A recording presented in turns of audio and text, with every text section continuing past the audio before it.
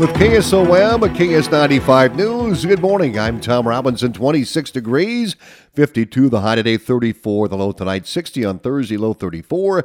Mid-50s the high on Friday, low 30 degrees, and Saturday 39, low 18. There is a 25% chance for some snow on Saturday, 38 Sunday, low 21. A Red Oak man faces theft charges. Police arrested 26-year-old Dylan Cole Baldwin Tuesday evening in the 200 block of West 5th Street for third-degree theft.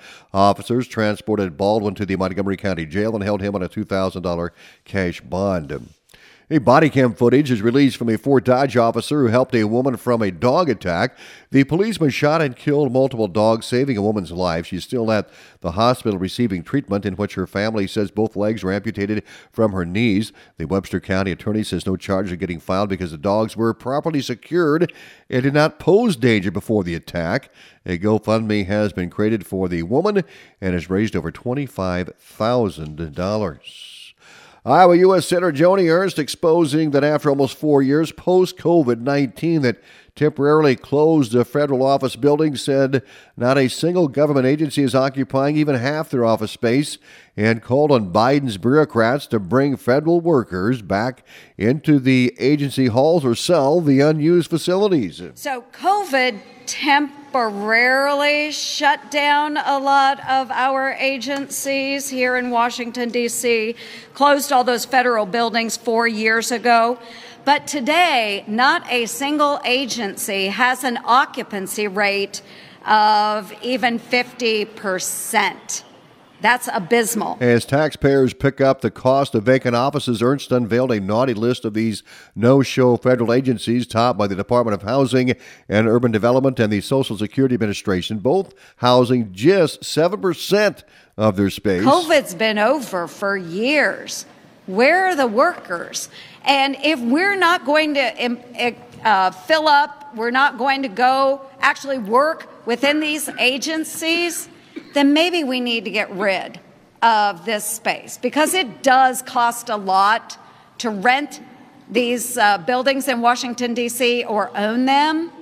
So if we're not going to bring workers back, folks, let's get rid of this space. It's costing our taxpayers a lot of money. In August, the Senate demanded an investigation into 24 federal departments and agencies to determine the impact of telework on the delivery and response times of services.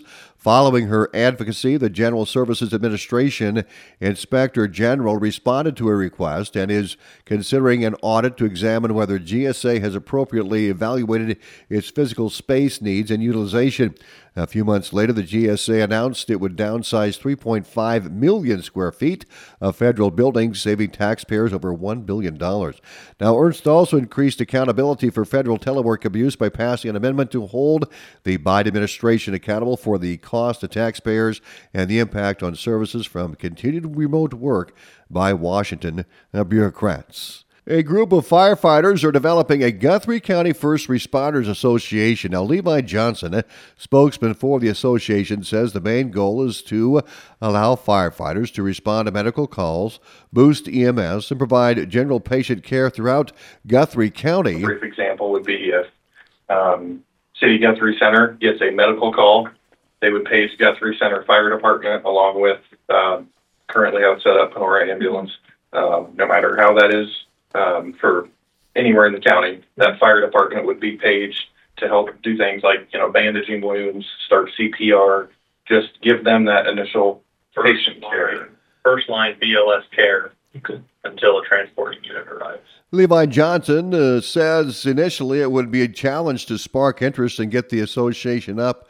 One of the ways they can draw interest in the association is by holding a free EMT class next spring. How it's planned right now is to be completely free of cost to the students in the class, which is unheard of. So there are some good things coming. And the goal is to partner with DMAC to put on these classrooms annually. Currently, there is enough funding for 15 EMT students.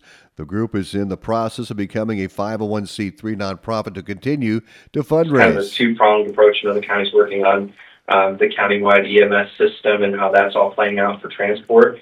But as we've talked many times, the only way to actually fix the problem is to have some first response locally. And we feel like this is a good opportunity to grow those local responders. And he says they currently have 7 firefighters signed up for the EMT class. The class is 60 hours in the classroom and 60 more hours of on-the-ground training. Johnson says the hope is to use all local paramedics to teach the skills. There will be 5 different places to take the class throughout the county. Cass County Engineer Trent Walken says with the window of nice weather coming up, crews will begin pouring bridge number 319 over Indian Creek on G30 today. Sounds like we have at least 72 hours of good weather with lows above freezing, so it's kind of exactly what we're looking for. So we're going to pour tomorrow. It's about 290 yards. Wait for the weather to warm up enough, and we have enough sunlight to get it done. But we will have light towers and everything. They'll be protected. We'll have some burlap straw and poly on it. So Walken appearing yesterday at the Board of Supervisors meeting. He said that should get them into finishing the rails and on the road to finishing this project. Montgomery County Board of Supervisors turned down adding YouTube to its streaming program. The agenda item died due to a lack of a motion. Montgomery County Auditor Jill Ozuna says the stream would no longer be on the county's cloud and would be transferred to YouTube. However, Supervisor Donna Robinson's concern was adding another layer of software, and Supervisor Mark Peterson stated that adding YouTube doesn't save money, and if there is a chance it will cost more and add another layer of software, he was not in favor. Speaking for the board, Donna Robinson feels they do an excellent job of getting the meetings out to the public via Zoom. More news on the web at westerniowatoday.com. ABC News is coming up.